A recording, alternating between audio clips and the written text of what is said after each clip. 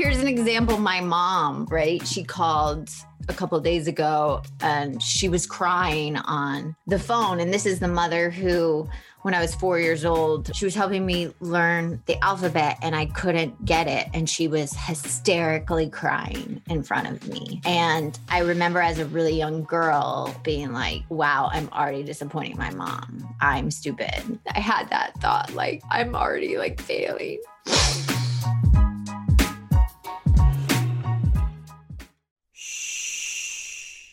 Welcome to the Secret Life Podcast. Tell me your secret. I'll tell you mine.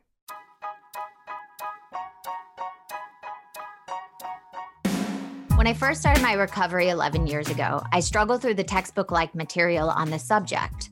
I wanted to make the addiction and the recovery from it accessible and relatable to more people by telling it in an entertaining way. Well, I'm super excited to announce I've released my first book, Secret Life of a Hollywood Sex and Love Addict. If I can help just one person find a solution or at least realize they're not broken or alone, then writing this has been worth it. You can pick up the book exclusively at Amazon or signed copy at secretlifenovel.com. And the best way to support our podcast is to subscribe and share. If you haven't left a review or rating on Apple Podcasts yet, please do. It'll help more people find our show. And if you want to be a guest, shoot me a note at secretlifepodcast@icloud.com. Enjoy the episode. Welcome to Secret Life Podcast. I'm Brianne Davis-Gant. Today we're pulling back the curtains of all kinds of human secrets. We'll hear about what people are hiding from themselves or others. You know, those deep, dark secrets you probably want to take to your grave, or those lighter, funnier secrets that are just plain embarrassing. Really, the how, what, when, where, and why of it all. Today, my guest is unfortunately me, which I don't want to be the guest.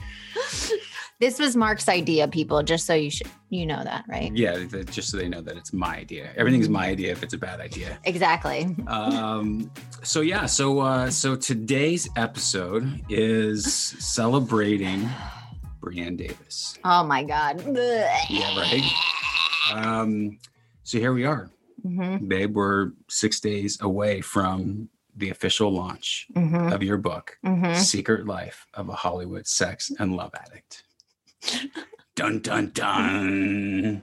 How do you feel? I have a question for you. Dun, dun, dun. How do you feel? Uncomfortable. Yeah. I think the main word I can say is I feel really uncomfortable, especially a couple of days ago. Right? It was like the beginning of last week. I felt like I wanted to literally crawl out of my skin. Yeah. It was the day that we hit publish so that we could get everything up and ready for the 12th launch. That was when your body just sort of melted down. Yeah. I feel like I've been having like layers peeling of uncomfortability and being completely seen and putting myself out there even more. Cause I already feel like this year I've put myself out so much. And now this is like 10 times more. Yeah. And it's very uncomfortable. And it's only it's like 6 a.m. right now that we're recording. Yes, which is late for me, but very early for Brianne. So not very early. I'm up at like 6:45. You're not functional at 6 a.m. unless you have a call time at 6 a.m. and you're like, boom, ready to go. Right. Yeah, but it's not something you prefer to do. Yeah. Yeah. So it's interesting because there's so many things that I want to talk about. And there's many things that, if you were listening to our other gratitude one, I like to surprise Brianne with things. And so one of the things that I did want to talk about was what you were going through on February 1st or January 29th, whenever it was, he had this sort of meltdown of like, and I have my opinion of what happened. And so I just wanted to see, so my opinion really is that, here you are going against every negative voice that you've grown up with, like the voices in your head that said that you weren't good enough, that you weren't ever going to get what you wanted, that you were going to work hard and not get it, that stupid, that, you can't write, that you can't write a book for sure, that you're not a writer, that, of course, you're not going to get it. of course, this is not, it's not going to work out. I'm going to try and nothing's going to happen. So like the demons, the disease, those voices were just like yanking you back down. Cause it's like, I feel like you're basically smashing them. You're basically proving them wrong by publishing this book. Right. Now go tell me, what are your thoughts on that? No. I hear you. And I definitely think that it's been the part of me, the addict self of me, what I write about in the book, wanting to destroy the other, like real self is what I call it. That one that's buried deep inside that we've put all the junk on top of. Yeah. It's been, in my ear constantly being like, even if a good review comes in, it doesn't transport me to like, sometimes it doesn't even land. No, it doesn't even land. Like 3 times you're like, I really felt emotional. I'm like, take it in. Like somebody is affected by what you wrote. Yeah, that's still really hard for me. Yeah.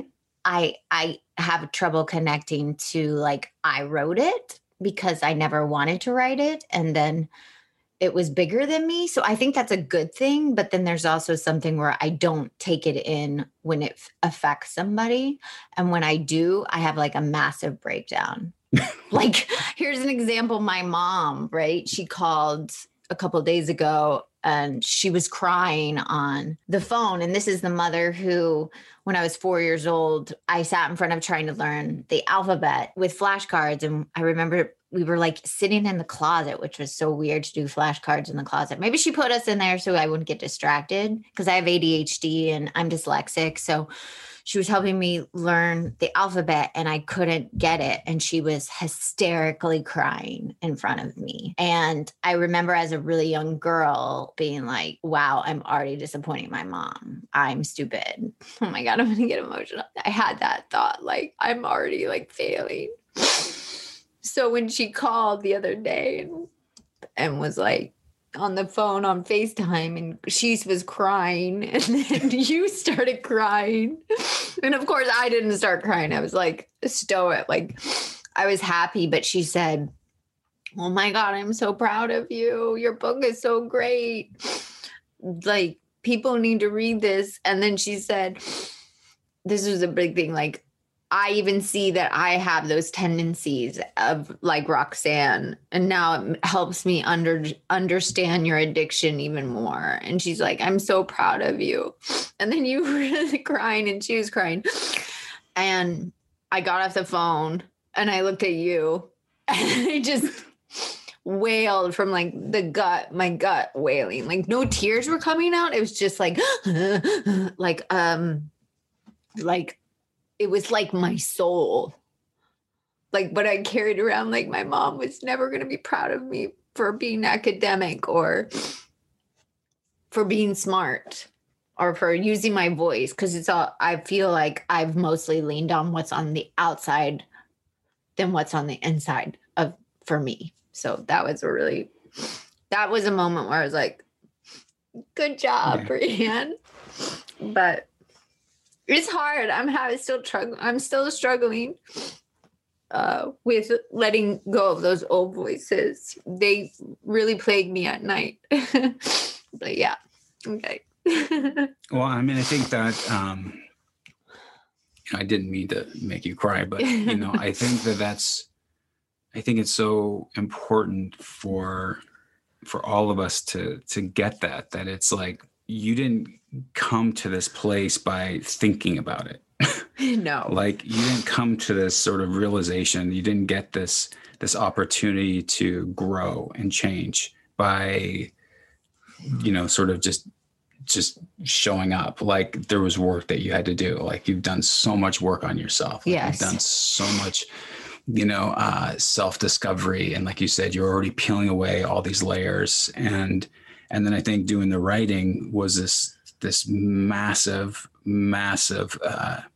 sort of shift that happened in you. And then that's what I wanted to sort of talk about next, because you've talked about how you did this 90-day workshop that you finished it in 45 days. The first draft. The first draft. Yeah. Well, that's what I want to say is like the first draft in 45 days. And then there was a process, and there was a process that you weren't used to. You didn't know what it was supposed to look like. It was so new. And so in each process that happened, could you talk about sort of like how that went for you and sort of how your mental state changed from the beginning to the middle to the end? And well, I think the beautiful thing at the beginning, like you said, I didn't think about it. I just went. After I finally agreed to take the class, I just really just dove in and was like, okay, the questions the class asked, I didn't question what was asked of me. I just like did it.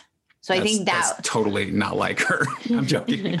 Well, that is like me. You're a researcher. Like he'll research till he's dead in the grave, but I will just go. If somebody tells her, like if a doctor says, don't drink diet soda anymore, she will literally stop right then and not drink diet soda anymore. If somebody says, you need to do these exercises in order to feel better, she will stop and do them right then, do them twice a day. She will do them before bed. She will make sure she's doing. So for me, when I started writing, I just did it. I didn't know what the story was. I didn't know what I was writing.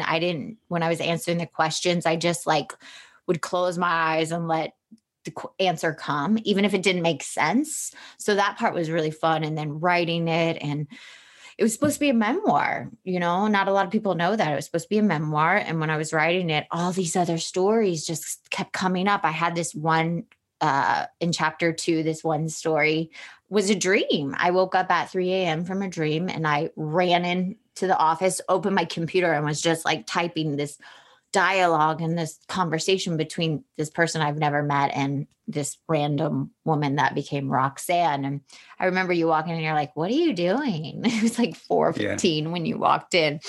So I just allowed things to come to me, and then it organically folded into this beautiful story that has my story in it, but other people's stories, and, the program and my recovery, and looking back at the why and why I became the way I was. Our bodies come in different shapes and sizes, so doesn't it make sense that our weight loss plans should too? That's the beauty of Noom. They build a personal plan that factors in dietary restrictions, medical issues, and other personal needs so your plan works for you. Noom doesn't restrict or shame when you want to treat yourself. Their flexible program focuses on progress instead of perfection. You don't have to give up carbs or anything. And with their daily lessons, you can learn something new about your food choices every day. After just a few days of using the app, I learned how to recognize cues for overeating and how to choose the right foods to feel full. Stay focused on what's important to you with Noom's psychology and biology-based approach. Sign up for your trial today at Noom.com. That's Noom.com. And check out Noom's first ever cookbook, The Noom Kitchen, for 100 healthy and delicious recipes to promote better living. Available to buy now wherever books are sold. So after that, then I hired an editor, which was painful because I'm not, I'm dyslexic. So when an editor would tell me my sentence structure was wrong, or I needed to get more detailed, or that was hard for me. I don't like when people tell me I'm wrong, even though I am wrong. I'm a person, but yeah. So I got through that. Let me pause there. So at that stage, that was early on, and we didn't really know what we were doing. We sort of got a reference from somebody. We called this person. You talked to her. She sounded great. She was definitely somebody. She taught classes. She was like, this is what she did. And so she gave these notes, and it was very positive from the beginning about her, your voice and what you're doing. And I sort of want to mention this is like, she sort of said, it should either go this way or that way. Sort of, I think it was a past tense or present tense. Yes. So that was really great. But then there was like a moment where she had suggested that if you didn't want to write it, that she could basically write it she could ghost write it for you. She could sort of finish it for you, if that was a service that she provides. Yeah. And it wasn't that much more than editing. Right. Exactly. Because you were saying that, you were never, because as you were talking, you were telling her, I've never written before. This is new for me. So, and I'm an actress and director and and producer and this kind of stuff. And so I think she sort of said, oh, well, maybe she wants somebody to take over and just write that. And so, you know, when she said that, I think, you know, there was a moment of like, wait, what? No, this is my story. Yeah. I knew that if I let somebody else write it, it would never be mine.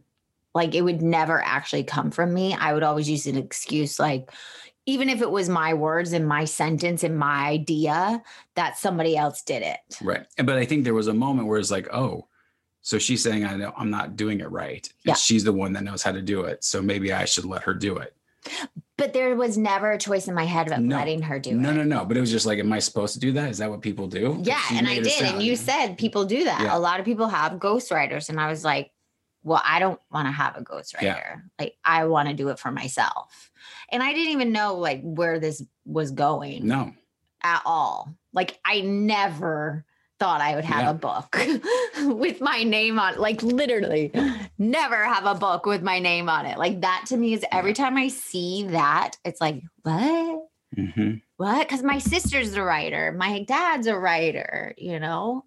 I always saw like my sister, and so to have my actual name on it is just mind-boggling to me. But yeah, so I made the decision not to have a ghostwriter, and I rewrote. And I think Mark would see me, and I was like doing your thing where I pull out my hair and I'd walk in here and I'd be like, especially chapter 5, 6, and 7. Because you'd never rewritten anything before. Oh my God. Rewriting's the worst. And then you were saying, like, I don't understand. Like, this is so much harder. This is much harder. I was like, I know the first draft can be hard for some people. Other people, it's just like, I just threw it out. There it is. And then the rewriting going through. But I want to say that, you know, so I want to sort of pause in the story there, because when you finished that draft, I read that draft. Yes, you did. I got about 7 chapters in. The first chapter, after I read the first chapter, it took me weeks to read the second chapter. And then it took me weeks to read. Why did it take you weeks to read the second chapter? Okay. So, first of all, the book is about sex and love addiction that my wife wrote, that, and all intents and purposes, at that point, we all thought it was a memoir. Yes. Right. And then it was even when I put those make-believe stories in it. Yeah. You were just still like, I was just calling it a memoir. Yeah. And then it was like, well, I don't even know if at that point it was still like memoir. Yeah. So I think like there was a story. I'm like, wait, what is this? When did this happen? Did I miss something? When was it? Wait. And then it was like, wow, there's like all these stories. I don't know my wife at all. I don't know my wife at all. I don't know what's going on. And so I think I got up to chapter 6 or something. And, you know, each time I was like, babe, it's great. It's exciting, you know, whatever. I focused on what was positive about what I could. And then it hit me. Like I didn't know that that's what it was, but it hit me that it was hard to read because I was like, felt like I was reading something for the first time, finding out about my wife, things about my wife that I didn't know. And so when I mentioned that to you, I mentioned something about some specific thing that's not even in there anymore. Like I can't even remember. You know? And you're like, what? No, that didn't happen. No, I just made that up. I was like, oh, okay. And then you go, oh, and the other thing, I didn't make up that. And this thing I didn't make, I just made that up. And I just made that up. I was like, oh, wait, what? Those are the things I was worried about. Not because I know I've been here for the journey of the recovery. And I knew a lot of the acting out, but I didn't know, you know, obviously every single thing. No. But so I felt like I was, you know. Just so you guys know, I don't know a lot about your acting out either. Of course. Yeah. As we don't share things that would hurt the other person. Exactly. So I just have to say that it's not like when you're with someone, you know everything about them. No. But it definitely was hard for you. Oh, absolutely. I mean, I was just texting with a friend of mine from the program, and we were talking about her, and she was saying that she was reading the book, and she was saying she got to the point where, you know, you're in the meeting and you're hearing the rocker dude, and he's talking chapter 3, he's talking about being able to, you know, have his wife pick up his phone and not be nervous. Yes. And she said, I have that now with my husband, is that we feel like we have that trust. And I said, well, I totally have that trust that she can pick up the phone. I can pick up her phone or whatever. So there's like no secrets anymore, but still there's stuff from our past that I'm probably not going to tell you, or you wouldn't tell me if it's not going to help us. It didn't, it's not going to help a situation. Yeah. Like he hasn't told me, and I just have to put this out here to do your own, but I don't know how many people my husband has slept with. He still won't tell me. You're my only one. And it will always be that. Liar. That was like the really hard thing. So when I told you that, and you told me, well, no, these stories aren't even my stories. I just made that up. I sort of stretched this and did that. That began this conversation about, well, what is it then? Is it a creative nonfiction? Is it self-help? Is it self-help? Is it chick lit? What is this book? Totally a memoir if it's not this. And we sent it to some agents and they were like, wait, it's so many different things in one book. It has to be one or the other. Well, yeah, they're saying, if it's not a memoir, then what is it? But you're saying it is true, the thing. And there was like creative nonfiction, but nobody really selling creative nonfiction. And then this one person was like, it's a Roma Clef fiction. Yeah. Because it's the truth, but it's stretched and using your imagination too. But then people don't know how to market Roma Clef fictions too. So what ended up happening was, this is what I was going to get to, is like one more step in your sort of creative process was that you had even more freedom when you sort of said, well, there's a lot that I want to put in here that I didn't put in because I was trying to keep it within this world of like what really happened. Yeah. What if I just sort of expanded on that? And I think that broke open the door for you. And that's where I saw your writing, your creativity really excel, which at the same time brought more vulnerability and more truth. Yeah. More stuff that was really happening for you. Yeah. It just really allowed me to open up and say, okay, I can let it all out. And nobody knows which is real and which is not real. And that for me was definitely a moment where I just let my freak flag kind of fly. Because if you didn't know me before, I was the most private person. Like I didn't tell anybody anything, and I compartmentalized different aspects of myself with different people.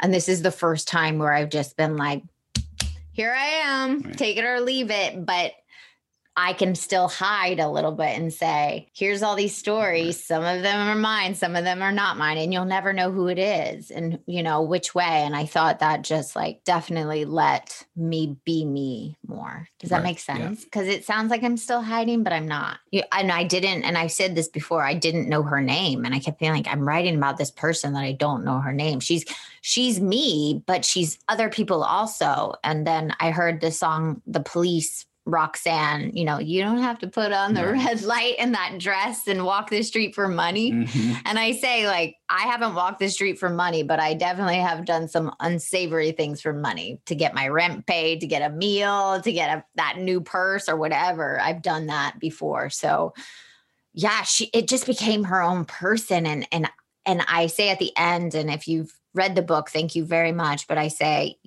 anybody could be Roxanne. Anybody has that ism. Anybody uses people outside of themselves to feel better. Swipe left, swipe right, get that hit of likes on Instagram, flirt with the coffee guy or, intrigue with someone at work just because it makes life a little bit more exciting. So it could be your mom, your sister, your cousin, your wife, your girlfriend. Roxanne can be anybody. And that's what I loved about writing this book is that so it can be so many people. It's not just me. And that's why I think I wrote it. Like, it's not about me. Mm-hmm. It's about the things I've learned along these 11 years of recovery from my sponsees, from people speaking, from people across the world, and my own experiences that I get to put in this book and just really help somebody else. Cause that's why I did it. Mm-hmm. I didn't do it to like I said, I never wanted to write a book. Where was that sort of shift where you were like, wait, this is not about me, when Roxanne sort of became her own thing, I mean, how did that happen? Because I feel like there was a shift where it was like the first draft was more about me, more about you, and almost like sort of a self-awareness. Mm-hmm. about it compared to when the shift happened and you wrote like the second draft before Meg came in, or third draft before Meg came in, and then where you guys took it to another? I think it was working with Meg. I think just she was my editor.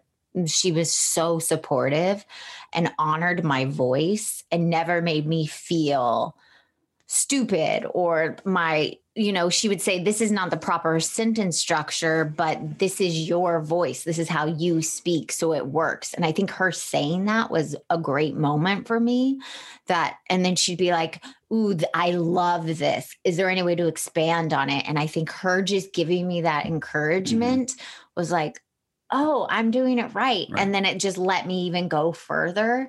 And that's when it became this other thing for me, was just like a creative outlet to put all my experience, strength, and hope and pain and past crap and all, my character defects. I mean, all those character defects are mine. We might as well just say it, all 22 of them were mine. And a lot of that past stuff is mine. I'll honor that, So chapter 5, 6, and 7, like I said, were the toughest ones to do.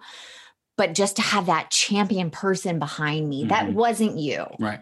And was looking at it, and she's creative also. So I think that just really became a moment for me where it's like, oh, this is its life of its own, and let it be what it comes out to be. And then, so that was, I think, how I got there.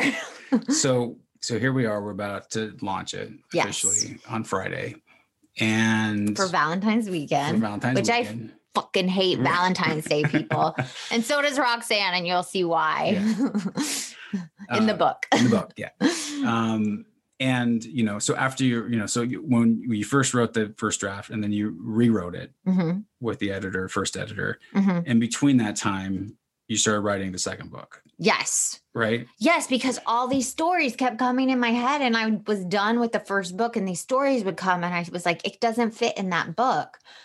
And the pandemic just started. It was in March, in the pandemic, and I felt like out of control, like we all did. Like, what is this new world we're living in? So I just started writing the second book. I was like, I have to just write this. Every day would go into the bedroom away from Davis and you for an hour and just write. And I just wrote it, and I got 90,000 words. But you also, without doing the workshop again, you did it in 90 days. Like I used the structure of the workshop. Yeah. I used it again. Yeah. So I think that was important that you went into like, okay, well, I already did it once this way. I'm just going to show up every day. And that was what it's your work ethic. It's your what I love about you is that, you say, I'm going to do this, and you do it. Yeah. Like, even if it's something that you've never done before, you will do it because like you said, you're going to do it. And, I think that's one of your greatest qualities is that, yes, if I say I'm going to do something, I'm going to do it. So you finish that, and then you start working on the rewrites, and now that's done. And now we are 6 days away, and you've got now book 2 that you're working on. Yes, rewriting. It's torture. Your favorite part. The rewriting is the favorite part. Oh my God, it's torture. So what's the challenge now? What's what is it that what's any fears or any things that you're going through?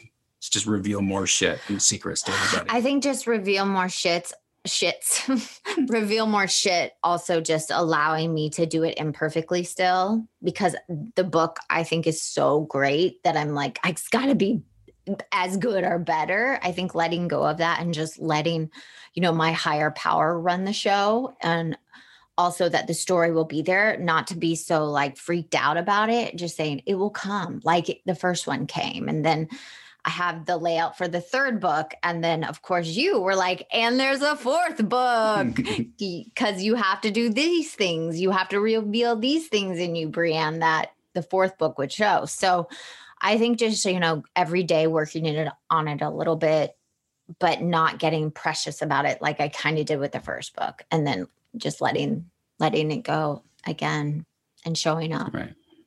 Well, I'm super proud of you. I'm blown away by really the courage that you've had to just stay at it and to, keep showing up. And the fact that there is this book and, it's got your name and it's got your stuff and it's got everything that you wanted, all these specifics and like treats at the end that you'll see. And it's just really exciting. And I think that there's so many things that people can be inspired by you, and you shown up like in a way for other people that I've never seen before. I'm just really proud of you. And so I'm excited for this launch. As you know, I'm your biggest fan. I know. And so I'm excited to see how this all, plays out. And luckily we have no expectations of anything. We're, we want it to succeed, and we want as many people as possible to read this. But just like with the podcast, if one person can be, helped by this. Well, it already happened. Yeah. I mean, with my mom calling, like that in itself is like a blessing. I never thought that my mom would say, I have those traits. I've done those things. Thank you for teaching me more about this disease. And I mean, that has to be enough, doesn't it? Your own mother and you having that moment. So I'm trying to hold on to that. Like that is enough. Yeah. So thank you all for listening to us blabble at 6 a.m. in the morning. All right. So if you want to be on the show, please email us at secretlifepodcast@icloud.com. Until next time.